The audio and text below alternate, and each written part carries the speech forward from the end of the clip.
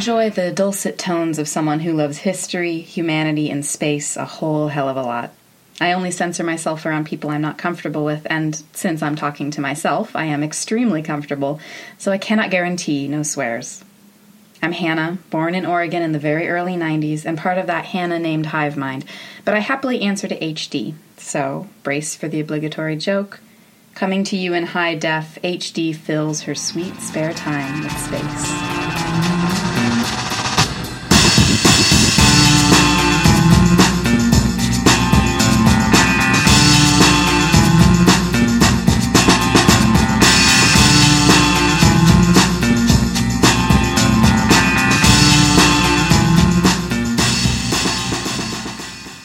I have surrounded myself with some wonderful people.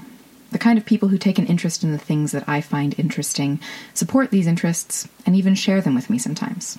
This is how I got so heavily involved in Dungeons and Dragons in the past year, and it's how I've gotten people to come rock climbing with me, read books and talk about them with me, watch shows and movies. I feel truly, deeply lucky, though, when 6 separate people from all over the United States send me articles about the first photos that were taken of a black hole this month. They are fueling my nerdery in the best way, and I love them all. It was brought to my attention, though, that I have never done an episode about black holes. This is shocking. I've definitely mentioned them before, in episode 14 on dark matter and in episode 23 on quasars and blazars, where I spoke about supermassive black holes. Well, it's time for them to get their own episode. They're the most impressive, cool-sounding thing in space, and they're also pretty freaky. I remember learning about black holes and being both terrified of that crushing darkness and fascinated by what it could possibly look like. I couldn't conceive of how black holes worked. This episode will be a good challenge in describing something I gradually realized was heavily math-based because it was so theoretical, at least at first. In episode 14, I defined them as, quote, black holes, which are incredibly dense mass in a very small space. They were an accepted theoretical phenomenon until recently, and I'll get into how awesome it was to confirm their existence in a second. It was Albert Einstein who really started the search for black holes. I've also seen articles call them his least favorite idea. Einstein's equations for his theory of general relativity indicated that a high concentration of matter and energy in one place could lead to a collapse of space-time, which would then trap light and matter forever. This was kind of a scary outcome, so I guess he wasn't a huge fan of black holes. He focused instead on the nicer ideas of general relativity, like the effect of mass on the fabric of space, time, and space-time. Imaging of stars showed that they were sometimes out of their expected alignment, which served as proof of his theory. General relativity stated that matter, energy, and gravity warp space-time, pulling these stars away from their anticipated positions. Einstein's general relativity built a new cosmology, where space-time was a malleable object, but the concept of black holes remained a disturbing one. They get bigger the more they absorb, and it would take several lifetimes of the universe for them to fade away. Long-lasting, ever-growing, implacable, always hungry. I can see how a lot of sci-fi and fantasy books took inspiration from black holes, or maybe it's just an idea that's always seemed villainous and scary to people. Astronomy proceeded with the assumption that black holes exist, though it was thought to be close to impossible to get image confirmation that they existed. Because they suck up any matter or energy that comes too close, you can't ping them. They'll eat up the waves you send out to detect them. According to the New York Times, it was 3 years ago that we got our first concrete confirmation of black holes. The Laser Interferometer Gravitational Wave Observatory, or LIGO, detected a collision of 2 black holes in a very distant part of the universe. This collision was felt in the fabric of space-time, and LIGO caught this shiver. Scientists had been theorizing about black holes since the 60s, though. Regular black holes originate from stars that burned up and collapsed without fuel. But there were also some that existed in the center of galaxies, and it wasn't clear how black holes this huge could form. In episode 23, I went into some more detail about these supermassive black holes because I was talking about how the type of galaxy and type of black hole affect the label we give these kinds of galaxies. Quasars, blazars, etc. So there's 2 kinds of black holes then. The kind that result from stars burning themselves out, exploding, then imploding, are the kind that eat up the waves and show no signs of their presence. Supermassive black holes, though, do put out some detectable energy. In 1969, the theory was presented that galaxies have a supermassive black hole at the center, which is a major part of galaxy formation and evolution. Active galaxies in particular have supermassive black holes that are sucking in material from the galaxy's dense center. As that material falls in toward the black hole, its momentum causes it to spiral in and form a disk, called an accretion disk. The accretion disk is very hot and under intense gravitational and frictional forces. Active galaxy models include a region of cold gas and dust, which is thought to be in the shape of a giant donut, or a torus shape, with the black hole and the accretion disk nestled in the donut's hole. In about 1 in 10 active galaxies, the black hole and accretion disk produce narrow beams of energetic particles which are ejected outward in opposite directions away from the disk. So, if you picture a donut with a long spray of powdered sugar coming out each side of the hole and spewing perpendicular to the donut. These jets of powdered sugar, aka energetic particles, shoot out at 99.99% of the speed of light and are a powerful source of radio waves. We still don't know where supermassive black holes came from, maybe stars even larger than the ones that exist now in the universe. We also don't know what happens when you fall into a black hole, because the forces acting on you are just unfathomably complex. We do, however, now know what a black hole looks like. Astronomers had to do a lot of work to get to the point of image capturing a black hole. The image, in case you haven't seen it, has been painfully zoomed in by news outlets until it's a pixelated blur, showing a lopsided gold-red ring surrounding a dark circle. Very ISR on. One ring to rule them all, one ring to find them, one ring to bring them all, and in the darkness bind them. All that. Anyway, the picture we got in mid-April of this year, 2019, shows a black hole with a mass of 6.5 billion times that of our sun.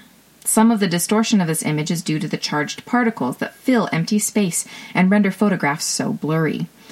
If you zoom out, and you should, in order to get a bigger sense of how this supermassive black hole fits into the entire hole, you'd see the galaxy surrounding the black hole, Messier 87, a galaxy 55 million light-years away from Earth in the constellation Virgo. This is one of the Messier objects that Charles Messier located in the 18th century in his effort to weed out what celestial objects were not comets. The jet of particles that Messier 87 shoots out was first detected in 1918. Active supermassive black hole galaxies emit radio noise, which was how they were first discovered back in the 1950s. Astronomers who manned radio telescopes found that otherwise dim galaxies were emitting massive amounts of radio energy from their cores. That amount of emissive energy would normally only be present in very bright galaxies, so these 1950s astrophysicists theorized that the excess energy was created by matter falling into supermassive dense objects, black holes. And they have been proven right. Modern astronomers focused on the radio-loud Messier 87 galaxy, and they also chose to monitor a dim source of radio noise at the heart of our Milky Way galaxy that is called Sagittarius A star, which we know contains a black hole 26,000 light-years from Earth. The radio waves from Sagittarius A star's black hole were first detected in 1931. A bit closer, but a bit smaller than the one we saw in Messier 87, and we don't have images of that Sagittarius A star black hole as far as I know.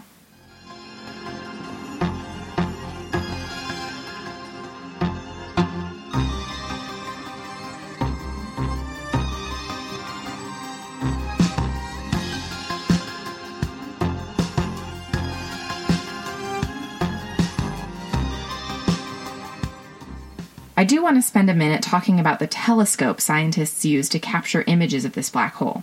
Super cool stuff.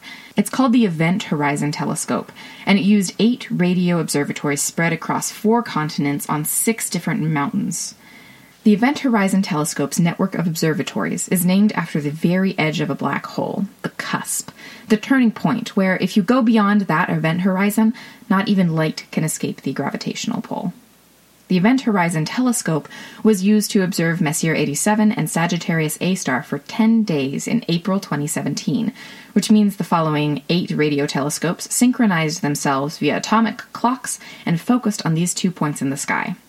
The Submillimeter Telescope in Arizona, the James Clerk Maxwell Telescope and the Submillimeter Array in Hawaii, the Large Millimeter Telescope in Mexico, the Atacama Pathfinder Experiment and Atacama Large Millimeter Submillimeter Array in Chile, the South Pole Telescope in Antarctica, and the IRAM 30-meter telescope in Spain.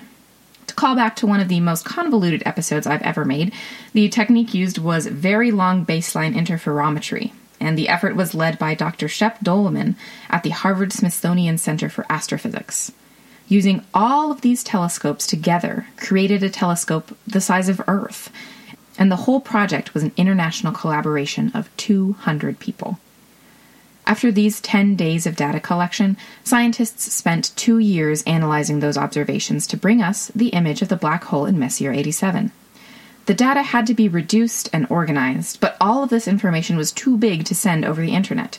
I have been informed by my brother that the total amount of data was 5 petabytes, or 5 million gigabytes. There's a photo of one of the analysts at MIT with all of the hard drives that were needed to contain it, and those hard drives are stacked a couple of feet high and take up a dining room table. MIT wasn't the only place to analyze the data. The Max Planck Institute for Radio Astronomy in Bonn, Germany, also received hard drives of data to crunch. In 2018, the data crunching team split into 4 groups, preparing to assemble images from the massive heaps of data, but also working to ensure they would not bring in bias. They had no contact with each other, working separately to compile the image, and they did. That's where we got the black circle with a ring around it that's kind of the Eye of Sauron. The Event Horizon Telescope isn't done collecting data, nor is it done growing. A telescope in Greenland at the Thule Air Base was added in April 2018, leading to another observation of the Milky Way in Messier 87 last year. That data isn't part of the recent black hole image, but it can be used to confirm it and monitor the black hole's behavior. That's all I have to say right now about black holes and the progress we've made on them. They're incredibly dense, always sucking in what gets too close, and these supermassive black holes get big enough that they start launching matter and energy waves out of themselves, which is how we can find them. And now it's how we can photograph them. It took 2 years of analysis this time, but I'm sure we'll start getting faster and faster at crunching all the data and getting a clear image of this very cool astronomical object. I would like to say thanks to Leslie for sending me her son Griffin's Humboldt State University Idea Fest poster almost a year ago. He delivered a presentation on quasars that included an image of what a quasar might look like, and it really helped me visualize things. And thank you to Jessica, John, Jana, Becca, Zoe, Kate, Plunk, Emily, Steve, my mom, and my brother, because I'm pretty sure you all talked with me about this most excellent development in black hole astrophysics. If not, I'm sure we will, because even making this episode didn't cull my excitement. For the next podcast, I will be talking about famous comets. I just couldn't resist this detour into black holes. It's comets, and then I'm not quite sure where to go next. I'm reading a very weird book by Italo Calvino called Cosmocomics, so maybe I'll have some fun with space-themed literature for an episode.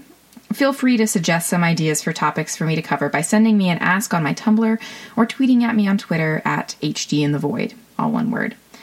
Please subscribe to this podcast on iTunes so you won't miss new episodes. It would also be awesome if you could take a couple minutes to rate and review the podcast there as well. I hope you heard something today that surprised you about astronomy and space. All of it passes my event horizon. I can pinky promise the next episode will wander ever deeper into the cat's cradle tangle of astronomy and history and society to dive past your own event horizon. You can find my sources for this episode, music credits, a vocab list, and the episode transcript at, all one word, fillthevoid-with-space.tumblr.com. Hugs and kisses from the void. HD, signing off.